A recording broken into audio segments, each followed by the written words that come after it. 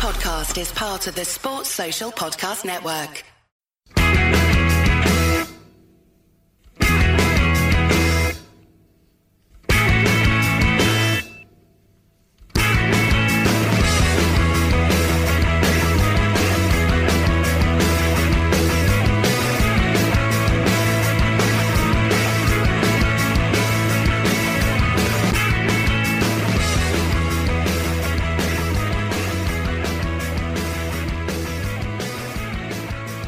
Hello and welcome to Thursday's edition of the Terre Scottish Football Podcast. I am Duncan Mackay and I'm joined by Craig Anderson. Hello. And Tom Watt. Hello, how are we doing? It's Thursday. I think that's basically it. I think thoughts and prayers to everyone at the moment because January's shit and it's shit at the best of times. It's even worse this year.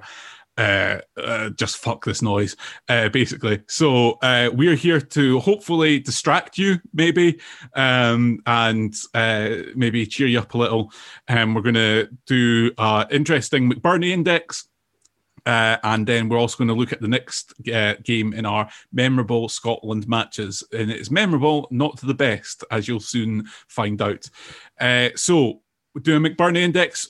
Fowler has charged us with speaking about two players each in different categories. So we're looking at two players each that have surprised us and then two players this season that have disappointed us. So, Tom Watt, do you want to kick us off with let's start negative and build back positive. So, yeah, right. We'll go with the disappointing ones to begin with. Tom, who's your first disappointing one? I've gone for Scott Brown. Timely, a timely Scott Brown.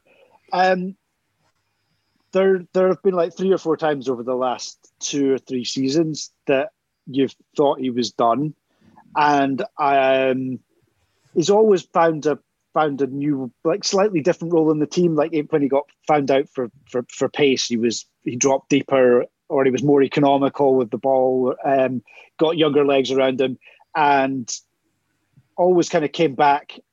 Maybe was played slightly fewer games, but was always like there for the big games. This season, he is done. He's categorically done, and I think it's almost worse than that. That we're already past the stage that Lennon's legacy with Celtic is irreversibly tarnished because of the last 6 weeks. I think there's almost a danger that Scott Brown's could be too. Not to the same extent, but like if he'd gone at the end of last season, when there had previously been talk of him like seeing out his career in Australia or dropping down a level maybe, but the 9 in a row, a historic treble. Well, it would have had to have been this season's Scottish Cup, but basically unbeaten in the cups for as long as anyone could remember. That's like legendary status. That's like him in the discussion about all-time greatest 11s. This season wrecks that.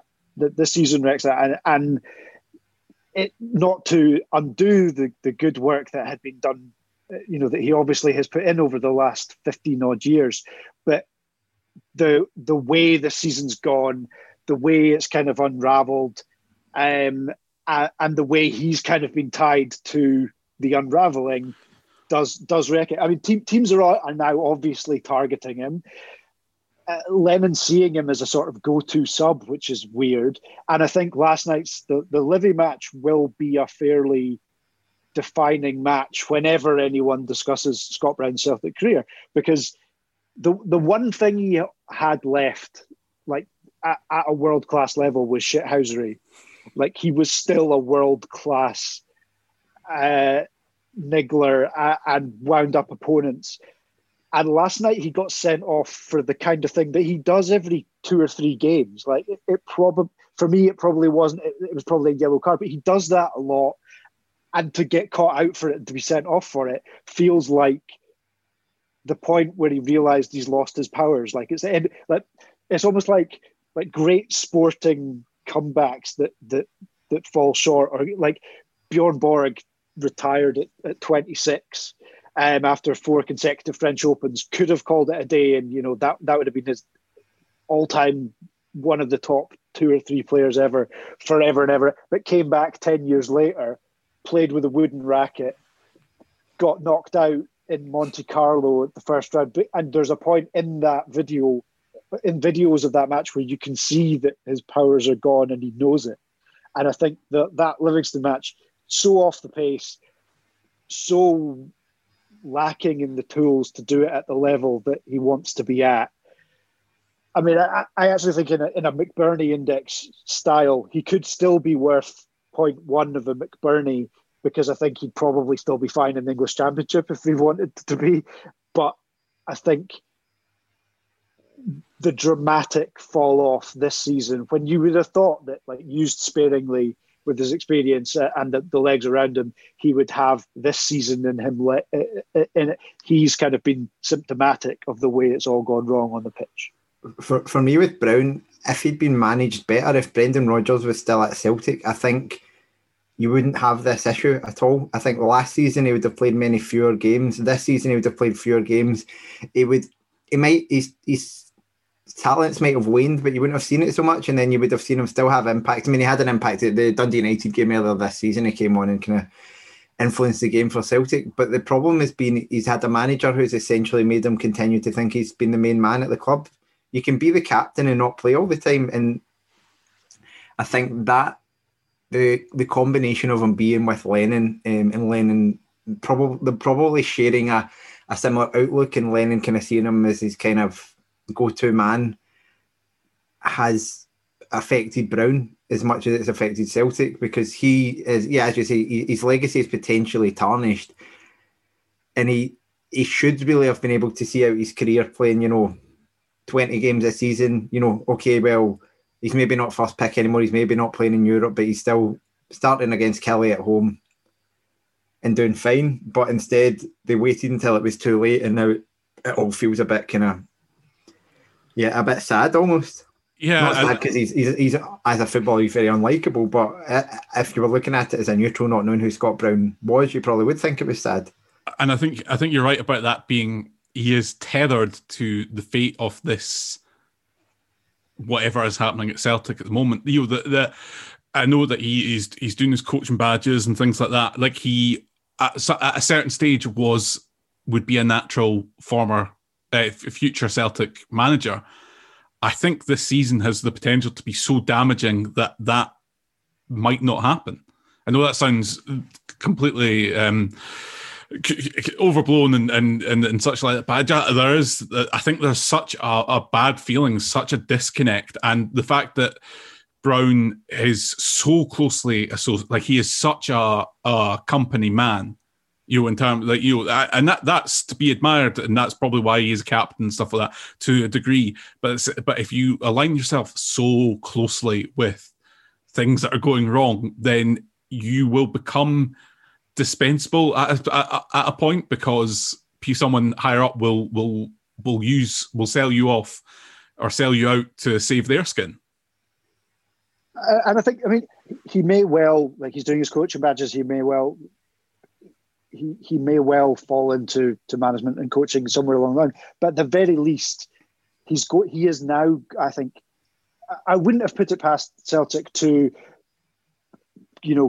give him the job or give him a high profile job in coaching staff with some mentor round about him, so that there is this progression and there is the sort of company man style.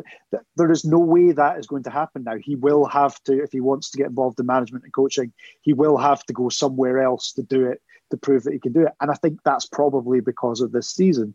And it's probably unfair, but, that's the way things go, and you've kind of got to make a judgment call as to whether you can keep going. I totally agree with Craig that if he'd been managed better over the last few years and hadn't been run into the ground, he's always going to want to play. He's not going to be the sort of person that's like, I'm 33, 34, 35 years old, I probably shouldn't play 4 games in 14 days, but he's not going to say no. So he needed to be managed better for that. But yeah,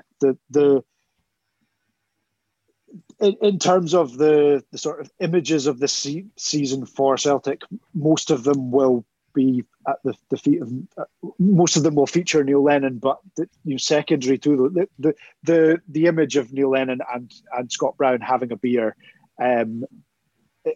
it's the image of this season. Yeah, I would certainly say so. Craig Anderson, who's up first in your player that has disappointed you this season? So I say I'd go for one from my own club and one from another club. So I'll stick with the one from my own club, and it's Aaron McGowan. Came in from Hamilton Accies, where he was very popular at Hamilton. I think he'd won their Fans Player of the Year at some points. Considered a fairly good Scottish Premiership right back, and I just think some people disagree with me, but I think watching him play for Killie, he sticks out like a sore thumb as by far the least technically able player in the team. Killie have been very lucky in the sense that the signing policy that we've had over the last while, we've not always brought in good players, but we've generally brought in players who you think, well, he can trap a ball, he can shape his body well, he's quite clever, he knows the right runs to make, things like that. It's been a kind of hallmark of the way that we played under Steve Clarke, was we had players that were calm, composed in possession, all of that type of stuff, right through the team. And then when you look at Aaron McGowan, the first time, whenever he gets a ball, it's like it feels like his first touch goes 2 yards ahead of him. His body shape just always looks wrong. I just really dislike watching him as a player. That's maybe harsh, but I just think, and obviously we've been spoiled by having Stephen O'Donnell in that position where he's a fantastic player. But even kind of going back before that, guys like Luke Hendry that we had on loan from Burnley or somebody like that, like is it John Hendry's son or something like that? But he was a good right back. We've actually generally had okay players, but watching McGowan, it just feels like a real step back in the kind of quality that we have on the park. And again, I'm maybe being harsh on him. I know there's been kind of things going on in his personal life, but I don't think that causes you to just not look like. I don't want to say he's not a footballer, because I think he's got certain abilities. He works hard. He gets up and down the park, but a lot of the time it reminds me of Jamie Hamill playing right back, which probably not something you want. Apart from one good season when Eremenko was basically turning everyone into players, he just doesn't have the footballing ability to play the role in modern football. He's a defender first and foremost. He's not actually been that great at that. He's had some kind of quite big blow-ups, and it's just as a signing, I was really pleased to get him in. I thought, well, we're getting rid of O'Donnell. How can we bring in we're not going to bring in someone of the same quality, but at least let's bring in a solid, dependable Scottish Premiership player. But I think he's been anything but that. Yeah, it's quite. I thought it was one of those things. I thought it was a brilliant signing for Kilmarnock in the summer. In the way that he'd played at Hamilton, and it just always come across as a really good, professional, genuinely nice guy and stuff like that. And it's just not. It's just doesn't seem to work for him. It could be a case that he might work out next season, but again, at this stage of his career, he shouldn't be taking a season to bed into a team when he moves 40 miles. Yeah, in the same league. Yeah, and what is at that stage of his career a step up, and for good reasons, he should be looking to be stepping up if you're an ambitious footballer. But yeah, no, I completely. I'm not writing him off, but he just has disappointed me. He's going to get plenty more chances because he's the only fit right back we've got. So he's going to keep playing. So maybe he'll kind of work his way into it. Yeah, I'll go with my first one. Similarly, I've gone for a player from my own team, and then I've also gone from another player from another team who disappointed me, and he fits along with Tom's choice. I've gone with Cal McGregor, who I just think has been just not great, just not at it this season. I think is how I would describe it.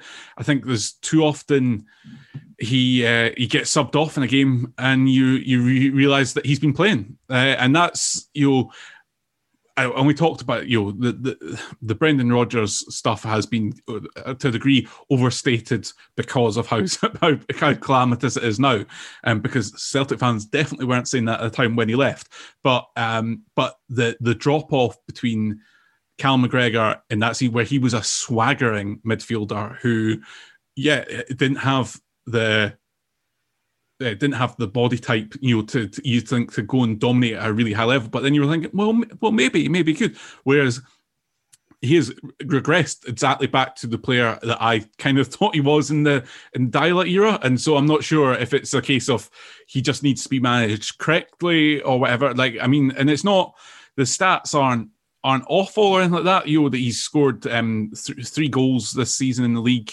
That was, he got that many 2 seasons ago. It's not the, and he's contributing. He only scored 6 2 seasons ago. He got 13 last season. But it's just an incredible drop off. And whereas we were kind of expecting it with Brown, I don't think we should be expecting it with McGregor. And I think that speaks to a much bigger problem at Celtic, that the culture has allowed someone that has shown so much potential has been allowed to backslide so heavily. And then that's before you even mention his appearances for Scotland, which have not been impressive either. I think he's one that just needs to get out of Celtic as soon as he can, in the sense that he still has a chance.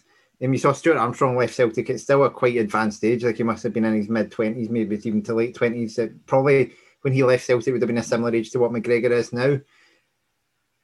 I think I've always thought Armstrong was a better player than McGregor, but I didn't think Armstrong would do as well as he has done in England, and I think McGregor still has that capability. I've always been a little bit unconvinced about McGregor at a higher level. Like, I think he's a very good 8 out of 10 player in Scotland, but he's an 8 out of 10 at everything, and I don't think there's one specific thing he's good at, and that always worries me, because I think when you go to a better team, you maybe want to have something you can hang your hat on. Is like, see, talking about Armstrong's energy is what puts him through. And now McGregor has energy, but it's a different type of energy. Armstrong's an up and down player, and McGregor's a side to side player. And being a side to side player and doing lots of shuttling is great. And you talked about his Scotland performances, which have on the whole not been great, but it worked to perfection in the game in Serbia, where he was superb alongside Ryan Jack.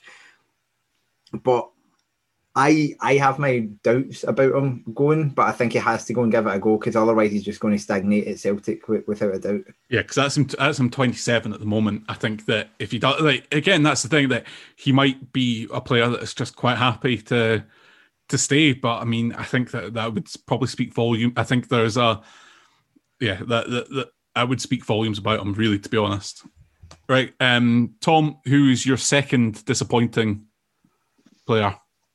I've gone for similar to everybody else. I've gone from one that's not mine, one that's not my own, and one that is, and the one that is Sam Cosgrove, who has kind of gone back to the player that Aberdeen signed. So it was a punt. It was a. He'd kind of fallen down the leagues. He was a trainee at Everton. He'd been at Wigan, and that had not worked out. He'd gone on loan to like Barrow and Chorley, I think, in the national leagues, and hadn't scored. Was in the reserves in League Two at Carlisle United, and when your career kind of, I mean, he was still young at the time, still only 19, 20 years old. But if things keep going like that, and you've not, I think, one senior goal, you can see why confidence might be an issue. Now, Derek McInnes obviously saw something in him that nobody did at the time, and to be fair, nobody did for the first 6 months that he was playing at Aberdeen, because he did not look like a footballer. He was snatching at chances. He wasn't making the right runs. He looked every bit a guy that had struggled at North Ferriby United on loan.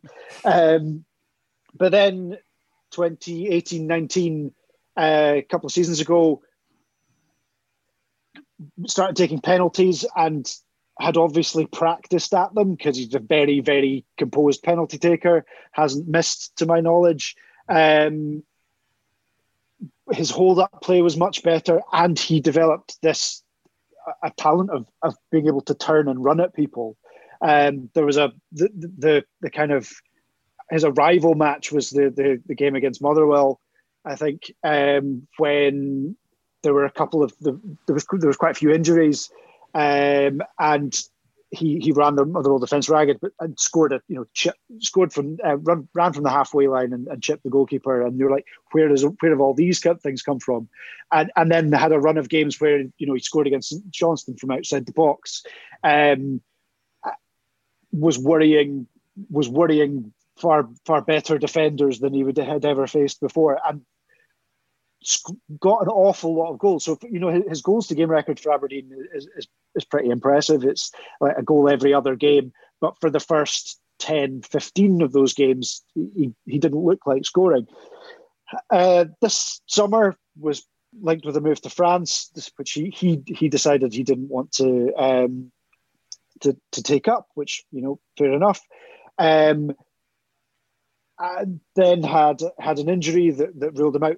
Immediately came back, and I think it was either his first or second game back was a game against Hibs, where he scored again a very composed finish with the outside of his foot. You're like, these are new things we're learning about him.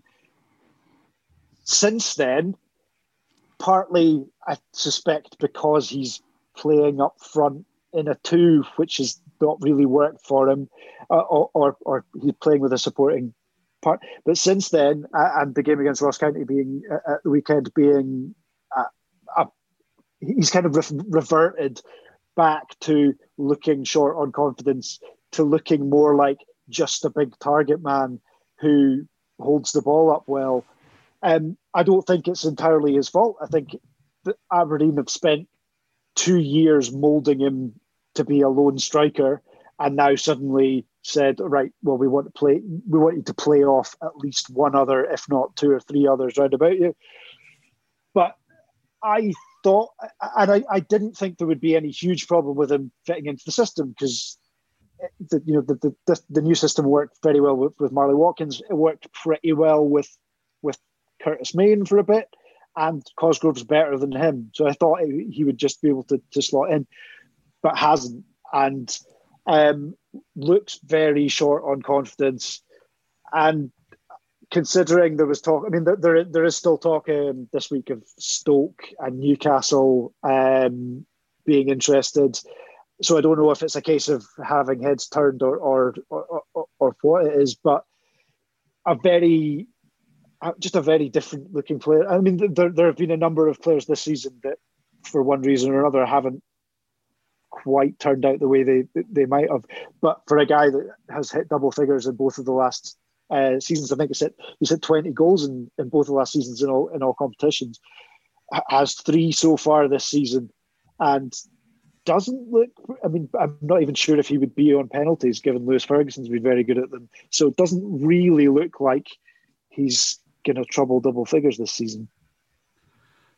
Yeah, it's interesting. He just seems to have hit a bit of a, I don't know, like, yeah, he's just kind of just not doing it.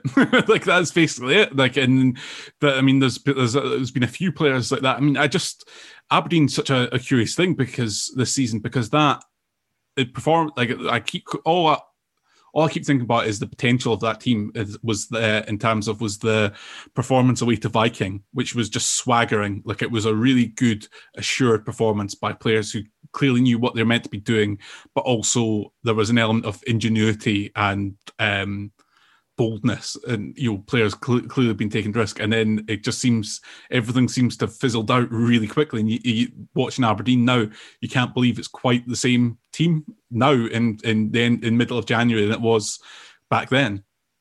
Yeah, I mean, maybe they're just feeling like me. It's January and you just want to get through it and but it has happened quite. It has happened quite quickly, where they take a couple of players out of that team and they don't seem to have this, the same, like you say, the same swagger, the same creativity. That they're snatching at chances. There's not. It doesn't look like they don't look like they know what they don't look like they've ever played together. And I think that's inevitably going to impact most on the person that's meant to just be getting on the end of things. But all-round play, I think, has been a fair bit below what it has been, as well as the goals. Yeah. Craig, who's your player from another club that's disappointed you? I have got another misfiring striker, and it is St Johnstone Football Club's Callum Hendry. Hendry was one that last season, but before everything stopped, he seemed to be the kind of one of the form strikers going about. He seemed to be. The thing that impressed me a lot about him was he wasn't getting loads and loads of minutes, but when he was getting minutes, he was getting goals, and he was kind of doing really well in terms of converting chances, all the things that you would want from a centre forward. And then you fast forward to this season, and he just can't buy a goal. He's kind of dropped so far down the pecking order. Chris Kane's actually having a reasonable season. He's thrust his way ahead of them. Stevie May's come in to also go ahead of him in the pecking order, and he just seems like he's not that young a player. Like, I think he's 22, 23. He's not like 19.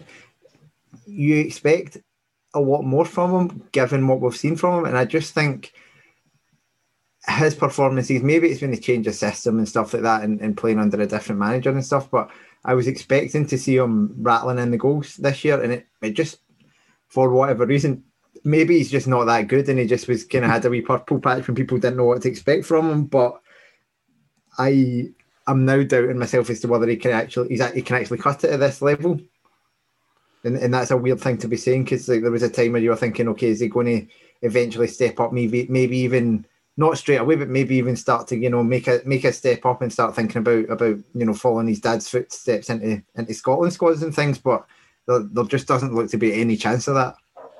I am going to recuse myself from saying anything ahead of the fact that we're playing them on Saturday, and don't really want to jinx them on that. Tom, have you got anything to say on our St John's striker, or will I carry on? No, I think that's spot on. I mean, for a side that's struggled for goals, and at the start of the season, you would have probably thought that it would be the two who found themselves out of the squad. You would have thought at the start of the season would be the two that would be starting most regularly, but they seem to have hit upon a partnership with Mel and Kane, which is not great news for. Not great news for Hendry, who seems to have not just gone off the boil in terms of chances, but his discipline's been a bit questionable as well.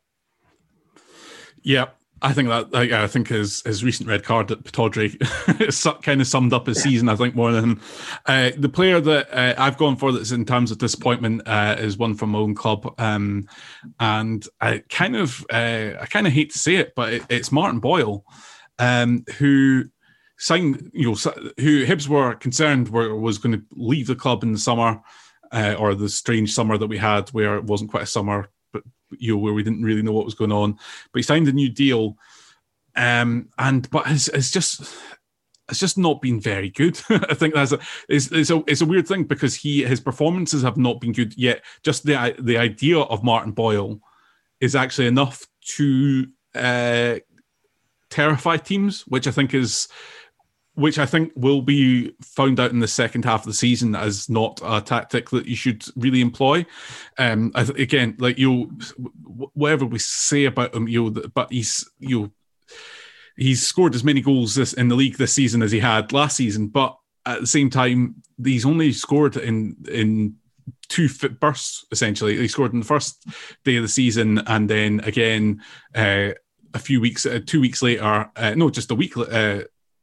What am I talking about?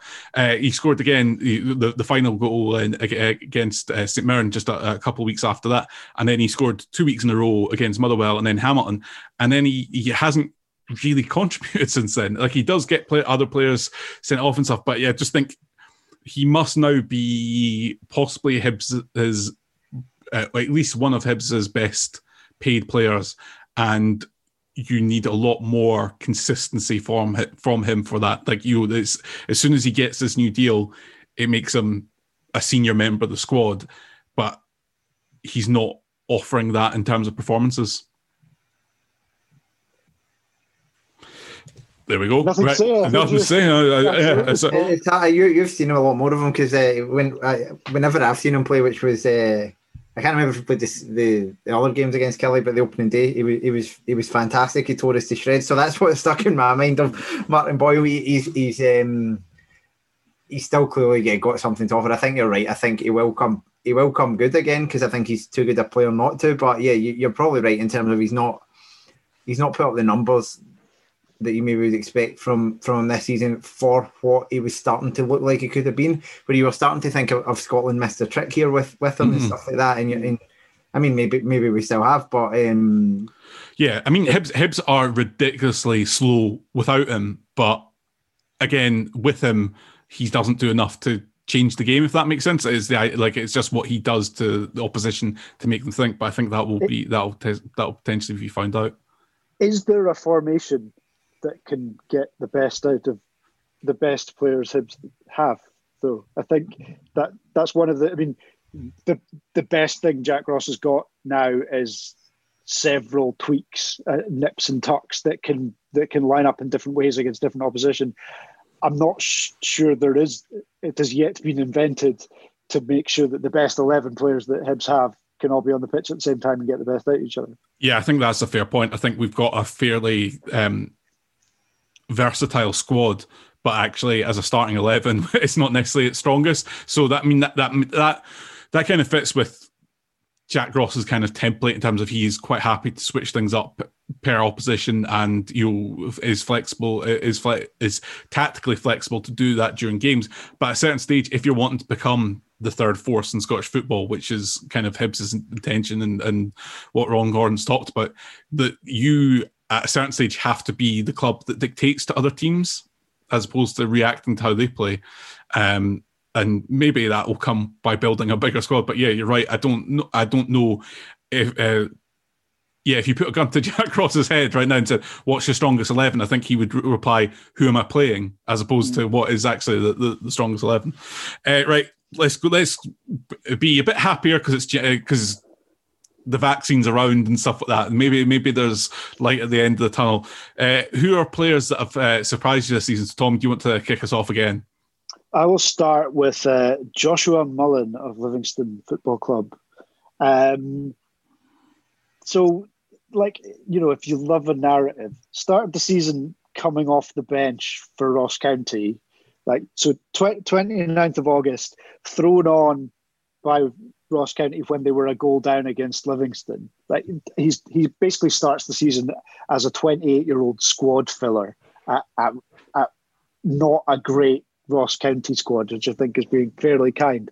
Comes back to Livingston, where he's obviously a cult figure, not least because of how important he was in the promotion season. I was kind of in and out of the squad until Martindale takes over properly. They've now gone 10 matches unbeaten, as their Twitter 10 in a row, yeah. 10 in a row, as their Twitter pointed out. The only one of those that he's missed was the Livingston B match last night, where they drew with Celtic, because he's being rested for the semi-final. He's now just a vital part of everything Livingston do. A couple of goals and a couple of assists in those 10 games. One of the reasons that Celtic brought Greg Taylor back at the weekend was because Josh Mullen gave AC Milan's Diego Laxalt absolute hell at the weekend. The two games that I've seen all of him were the game against Hibs, when he gave Lewis Stevenson a torrid time, and the match back against Ross County when he was up against Alex Iacovitti. And he's just a complete pest.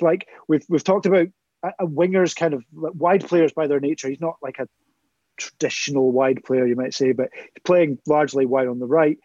In their very nature are kind of inconsistent and are going to float in and out of games.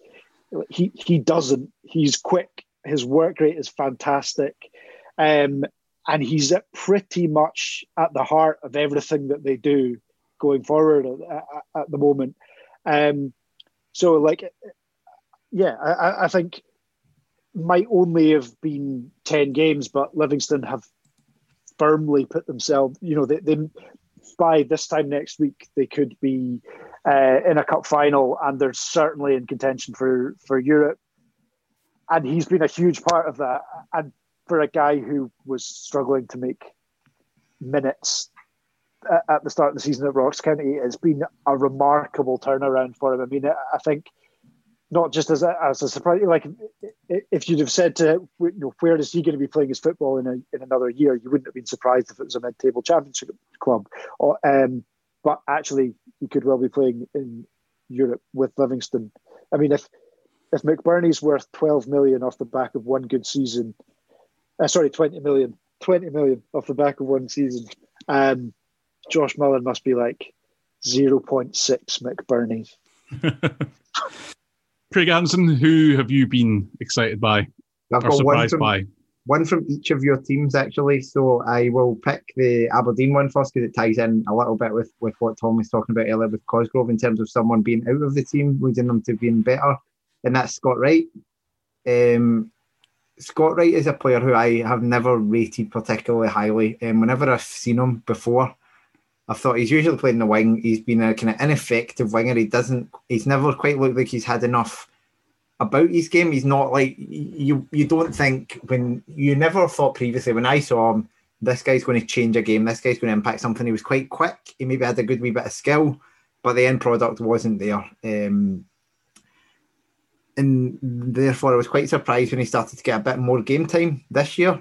But the games that I've seen him play in behind the striker, when they were playing with Watkins up front, and they were kind of playing a very fluid front four, if you want to call it that, I think Wright has been absolutely tremendous. I think he's a type of player that there are just not many of in Scottish football that are quick and direct and actually quite talented. You usually get of those three, two of those three if you're lucky. But to have all three of those is quite rare. Now, given what's kind of been discussed of him moving to Rangers, I don't think he's a Rangers standard player by any stretch. I think the only reason they want him is because he's homegrown and that helps him for Europe. And I wouldn't be surprised.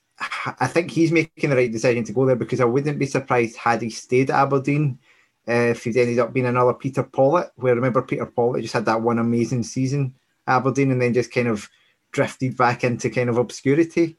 That could well have happened to Scott Wright as well, but I think from this season point of view, he's been one of the most exciting players to watch in the Premiership, and therefore I think, given my low opinion of him before the season started, he felt like the right choice. Obviously on the McBurney index he would be 0 because he'd be moving on a free transfer, but if you were actually valuing him, then maybe you would put him at a semi-McBurney at the moment. Yeah, I think that's a good way of putting it. I'm going to my two surprising players are both on the same side, so I'm just going to do them both at the same time, and then we'll slip back.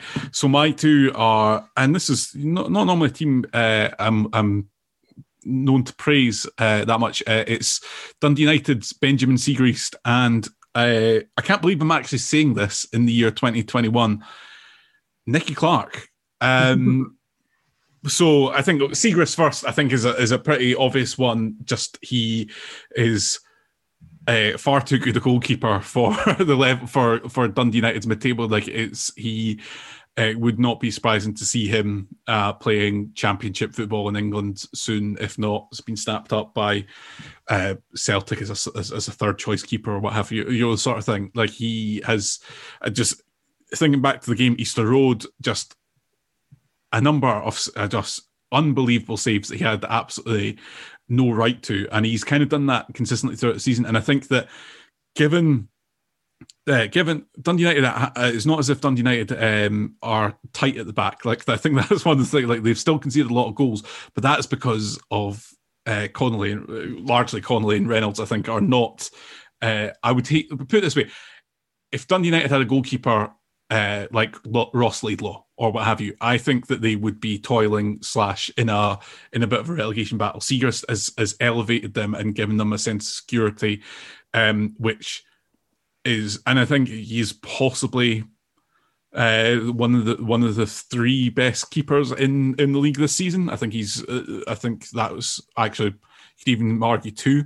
I think he's been really surprised. And then when we get onto Nicky Clark. I mean, Nicky Clark has been someone that I've never rated, and yet this season he's popped up. He's got 10 goals in 25 games, 8 in the league.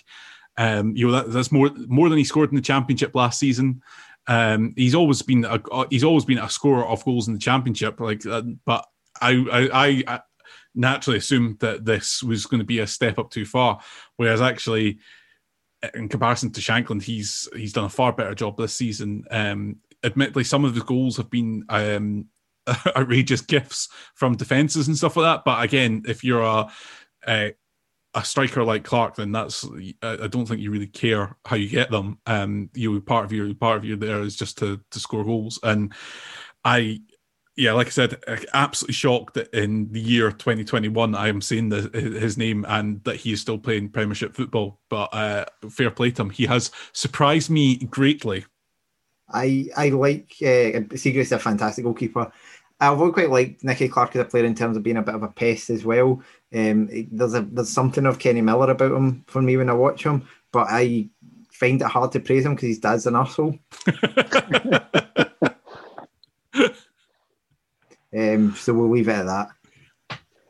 I actually also had Siegrist, and I think, like you said, everything that you said, Dundee United would be in a far, far worse situation were it not for the fact they've got a very, very good goalkeeper. And I think once upon a time, Celtic might have looked at him and gone, yeah, that's exactly who we need to at least as backup. But he is almost certainly better than the two that they've got at the moment. He's made more saves than any other goalkeeper in the top flight this season. He's just looking at the stats now. Ryan Fulton's made the second most saves with 62. Siegrist made the most with 79. So he's making more saves, like significantly more saves than anybody else. And that's a team that's in and that's a team that's in sixth versus the goalkeeper for a team that's bottom of the table. Yeah. I mean, and the way that Dundee United. One of the reasons that Dundee United are able to play the way that they are very conservatively and, let's start from 0-0 and see what we can get from there is because they have a very, very good goalkeeper. There aren't, considering what he would likely cost for anyone with any kind of budget down south, I would be very surprised if he's there the next season. And on that, he must be worth at least one McBurney. And Craig, who is your final surprising player of the season? It's a man who you are going to be determined to have on the luxury coach down to the European Championships in the summer. It's Kevin Nisbet. I mean, from the Championship football that I saw last season playing for Dunfermline, I thought he looked like a pretty good striker. But even though his goal return was similar to Shankland's in the Championship last season, I always felt Shankland was a better player just in terms of watching him, just had more strings to his bow, more about his game. That may still be the case because I think I've been on the record plenty of times just saying that I think Shankland's been used very badly by Dundee United, but you've talked about Nicky Clark being able to score for Dundee United, so there's only so much you can mitigate that as well. What we've seen from Kevin Nisbet is that he has a lot more to his game than I gave him credit for. He's a complete striker. He's willing to do the dirty work, running the channels, running the line. But as a finisher, he's excellent. We kind of knew that, but also his hold-up play is really good. He's one of those kind of chameleon strikers that you talked about Sam Cosgrove earlier, Tom, in terms of he's probably geared up to playing one particular way.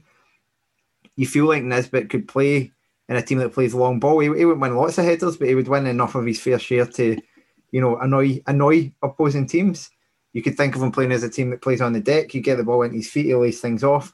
Or you can think about him playing a team that gets lots of crosses into the box, which have started to do a bit recently, and he'll get on the end of them. So I have just been hugely impressed by him. I think we've spoken before about and other people on the show about kind of the striker berths for Scotland. I think he's put himself ahead of Shankland. Whether that's going to be enough, because I don't know whether Shankland would make the cut either. But if we're talking about the McBurney index, and that's obviously who we're comparing him to, given Ollie I think Ollie McBurney's a good player. I've spoken about this before. I think he has something about him. I don't think he's as bad as what we've seen. But if we're looking at the McBurney index right now, I would put him at 1.0001 McBurneys. It's just slightly ahead of Ollie McBurney on the in the pecking order. I think that's a fair point. I think that's a good way to round up.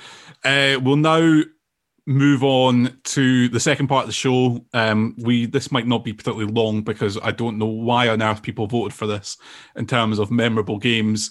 It is etched in my memory to be okay, there we go. It's from the 17th of October 2007, and Scotland went to the Caucasus and lost 2-0 to Georgia. Just to put this in time context at the time, this was part of our Euro 2008 qualification. This was only the second time we'd played Georgia. We beat them previously earlier in 2007. We beat them 2-1. And in the charts at that point, number one single was About You Now by Sugar Babes. And the number one film in the box office was Ratatouille. Which I went to see the pictures, so it's a good film. So I think most people will remember this game as the Claret Strip game. What were they thinking? I know it's very your dad, but it really, really irritates me when Scotland don't wear blue when we can wear blue. Like, I don't mind just having a change strip, and I understand like their commercial agreements and stuff, and I like generally like the pink. When we have a pink away strip, I think that's because it's got a good bit of history to it and stuff like that. And I was watching highlights of for some reason for the game against Poland from the Slovenia from the Euro 2016 qualifying campaign, and that pink strip that we wore then I think is a really, really underrated Scotland strip. But we didn't need to wear an away strip. We had quite good strips around that time, and we were going to Georgia where we were going and wearing the colour of like the kind of former Soviet republic that was in Georgia that was on their flag. That feels almost, I'm sure it wasn't even thought about, but it feels a bit antagonistic as well. It's like they've rebranded themselves. You think of when Georgia became an independent republic, state, they had that maroon, black and white flag, and then they deliberately made the choice that no, we're stepping away from that, and then we're turning up with like that colour. It's like a claret rag to a bull. But yeah, it feels like pointless, and it probably isn't the reason that we lost, but it just annoys me. I think there is a sense of playing for Scotland, unlike club teams. It's like you've grown up watching that blue strip. Don't give a player. If you can give a player an extra 1%, give them it. Yeah, I mean, I think we looked like Hearts, and we sunk up the joint like Hearts are prone to do. It was. I mean, I watched I remember watching this when I was at university time and thinking, well, this is. I don't know why, but probably at the time I thought, yeah, well, it's Scotland going to Georgia. Like, it should be fine. Like, for some reason, I was fairly confident of it and going around and having a few beers at a friend's flat. And then it was a fairly early evening kickoff as well, wasn't it? It was like late afternoon, early evening kickoff, and being fairly relaxed about it all. And then, and obviously, we got the boost that Georgia were using the opportunity to bed in new players, so that they were said beforehand that they were going to play some new players, including a goalkeeper who had not hadn't even played for his club at that stage and was going to start in goals for Georgia. So at that point, you're starting to think, this is exactly what you want, and then you remember it's Scotland. Well, I think the reason you're confident about it, we'd won 6 games in a row heading into this, so I think it was Scotland's best. I think we equalled it recently under Steve Clarke, but it was our best run, and even that's counting draws, penalty shootout wins as wins, which I don't. But yeah, we'd won 6 games in a row legitimately, and we'd come off on the Saturday. We beat Ukraine 3-1 at Hampden in what I think is one of the best Scotland performances in living memory. A Ukraine team that had been to the World Cup quarter-finals, and they turned up at Hampden, and we didn't just beat them, we absolutely battered them. It was 3-1. We were 2-0 up in about 15 minutes. the game should have been about 5-0. Scotland were tremendous. And at that point, up until then, you'd thought we've been doing really well in this campaign, but we're probably not going to qualify. When I left Hampden after that Ukraine game, I thought we're going to do this. We're unplayable at the moment. Obviously, the issue started straight away in the sense that during that Ukraine game, Lee McCulloch got a yellow card for dissent for complaining about, I think, what was a very clear penalty for Scotland. The referee did not like him complaining when we didn't get it, and he got booked, and he was therefore suspended for this game. McCulloch was a crucial part of that team. Then we picked up injuries. We knew about injuries to Alan Hutton and Scott Brown, so I don't think they travelled to Georgia with us. And then subsequently, before kickoff, the major blow, and I think the thing that finally killed off our chances of winning the game, an injury to Gary Naismith. And what that meant is, with Hutton out, Graham Alexander was going to come in and play right back. Graham Alexander was very dependable for Scotland. He played all sorts of positions. He played both full-back positions. He played holding as well. But with Gary Naismith being out, Alexander had to switch over to the left kind of at the last minute, and Graham Murty came in for only his fourth cap, and I think his last cap. Graham Murty was not good. Graham Murty never had a good game for Scotland that I can remember, and I think it was one of those things, it was like an extra step too far. You were just losing too many players. Obviously, we should probably mention that the Scotland team that lined up that day was Craig Gordon goals, the aforementioned Murty and Graham Alexander as fullbacks, paired with Steve McManus and Davy Weir in centre defence, a midfield four of Darren Fletcher, Barry Ferguson, Stephen Pearson and Sean Maloney, and then James McFadden just off Kenny Miller up front. Darren Fletcher playing on the right. Yeah, not where you would necessarily want to play him. Which is where Scott Brown had played previously as well. It worked when Alan Hutton was behind you. It doesn't work when Graham Murty's behind you. He is not flying up that channel. There's something sort of baked into, I guess, all Scotland fans' DNA where you can't get too ahead of yourself. But this is the only campaign where I got ahead of myself, where I was like, right, so all we really need to do, this is all we really need to do.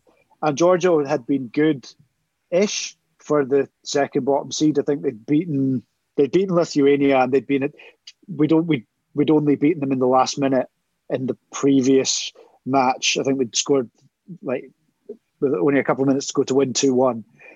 So there was and they'd been fairly tough opposition. I think for Italy and France had only beaten them 1-2-0. They were fairly, but it was a total dead rubber, and they had I think 3 teenagers, one 16-year-old. One guy was playing who was 18 years younger than Graham Alexander, and a 21-year-old. And so you looked at the team and you heard that there were a couple of players, one who'd never made a senior appearance, one who had made less than 10, and a guy who was I think 17 years old and would only just made his debut for Empoli. And if you can't feel a bit confident about that when Scotland were really good, like you say, coming off the back of a really good performance against Ukraine, but rather than it being like we've got all the experience, we've got guys who have played hundreds of games at this level. It just looked like really old guys against really young, enthusiastic. And Georgia were they were quick, they were disciplined, they were aggressive. And Scotland decided it wasn't really part of their game plan to find a pass to another teammate. It was so pedestrian. The thing that struck me about that performance, I think I talked about Aaron McGowan earlier in terms of having a bit of a lack of technical ability. I think that Scotland team compared to this one perhaps had better players, but technically just nowhere near as good, to be honest. And they had workers, they had grafters and stuff like that. But watching that back, you can see, apart from the exception of McFadden and Maloney and Darren Fletcher, there's just a lot of guys who are not that comfortable on the ball. And that was the thing that stood out. But the other thing, and I think it was a critical mistake, and I kind of thought at the time, was the selection. Previously in away games, we'd generally been quite cautious. And at the last minute, McLeish decided to drop, or he didn't drop him because he hadn't played the previous game. He'd been thinking of bringing in Christian Daly to play in the midfield. He'd often sat in front of the back four. And instead, because I think of all the kind of noise about what Georgia were doing, he instead decided to put Maloney in the team. And I think that was probably one of the critical errors that he made, because Maloney was not the Sean Maloney that he kind of went on to be. He was still a bit flaky as a player at the time. And I think we should have went out and played the way we played in most of the other games, which was give ourselves a base to build on and then start trying to win the game. But the quote from McLeish at the time was, send out a more positive team and to win. That was why he dropped or didn't pick Daly. I think that was a mistake, and it's played into what I think. I've got my view on Alex McLeish in general as a Scotland manager is that he was a lucky manager. I don't mean that he wasn't good, but I think he was lucky in the time that he came in that Walter Smith had done a lot of the hard work in building the team. He was lucky in a lot of the results that he got. Now we can talk about some excellent performances, but things like the win over Lithuania, I can't remember if it was him in the previous win over Georgia or not, so I'll give him a bye on that. But the win over Lithuania, previously, we were fairly fortunate to win that game. And we went out. The reason that this annoyed me in particular was we went out to Lithuania earlier in the campaign. I can't remember if it was the previous month. It could even have been under Walter Smith. I can't remember when in the campaign it was. But we picked a team in that away game that was too attack-minded. And actually, at 0-0, James McFadden, I think it was, got injured. And whoever the manager was, I'm now starting to think it was Walter Smith and not McLeish, brought on Christian Daly or Graham Alexander as a sub, which seems really negative when you're away from home and you're not winning. But I actually changed the game in our favour because it gave us control. And I think we needed to do the same in Georgia. But instead, it was like he saw the headline of, well, they're bringing in these young boys, and kind of he bought the hype around it. In reality, they only made 3 changes from the team that played Italy on the Saturday. They narrowly lost 2-0 in Italy. So they obviously weren't that bad a team. And as we talked about, as Tom alluded to, one of the youngsters they brought in was with Empoli, who were in Serie A at the time, I think. One of the other ones was signed with Schalke. We are not talking about, kids, boys from the kind of youth teams in the Georgian league or something. I think the goalkeeper was right enough, but actually went on to have an okay career. And we didn't test him anyway, so it didn't matter who the goalkeeper was. So I think there were these things that really annoyed me about the game. But I think there was possibly an element of what they call it in NFL or whatever, like white line fever, in terms of like seeing that the opportunity to qualify was it was within our grasp. If we'd won in Georgia, I think we could have gone into that last game against Italy and been defeated and still potentially qualified, or whatever it is. A draw would definitely have done it in that case, and there's a good chance with the way the fixtures were that we might have lost and still went through ahead of. And so I think that the temptation there was to do that, and then you don't have to worry about having to get a result against Italy. But then if you fuck it, then it doesn't really matter, and it means you have to go into the game, which a game against Italy needing to win, and which, as we all know, did not happen. Yeah, and it's almost like you don't even want to talk about the game here, because the game... I mean, there was nothing to say from Scotland's perspective. It was a dreadful performance. It was just absolutely awful. We should have had a penalty in the first half at 1-0.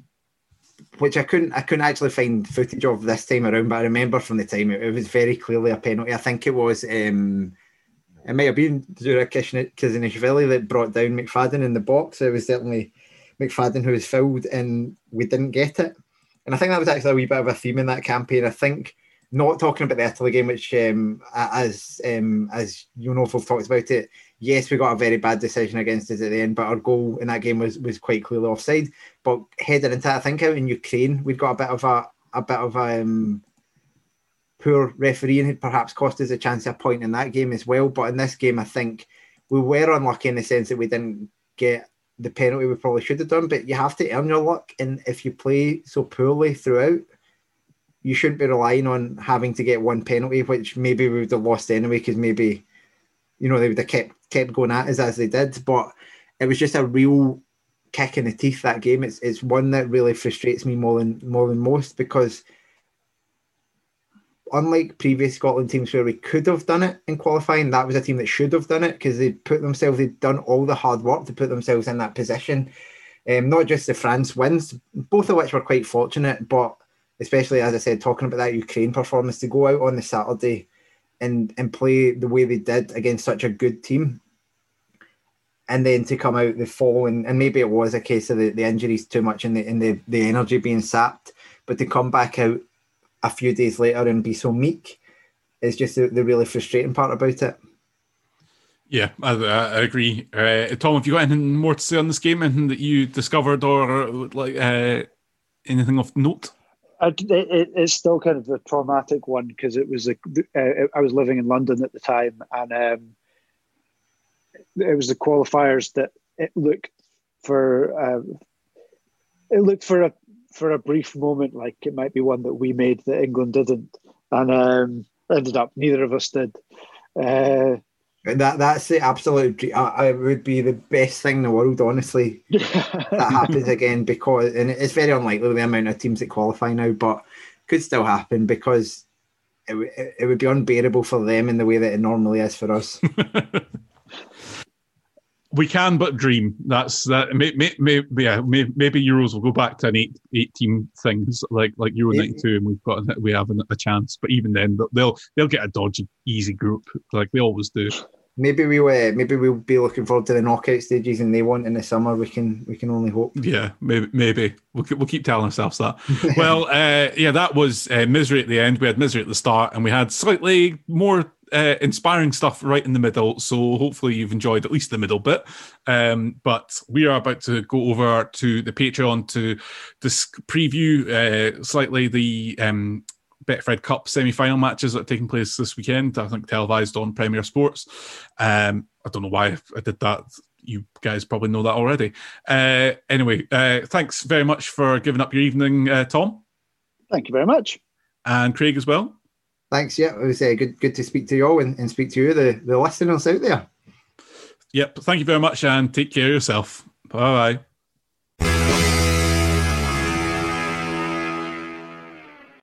Sports Social Podcast Network.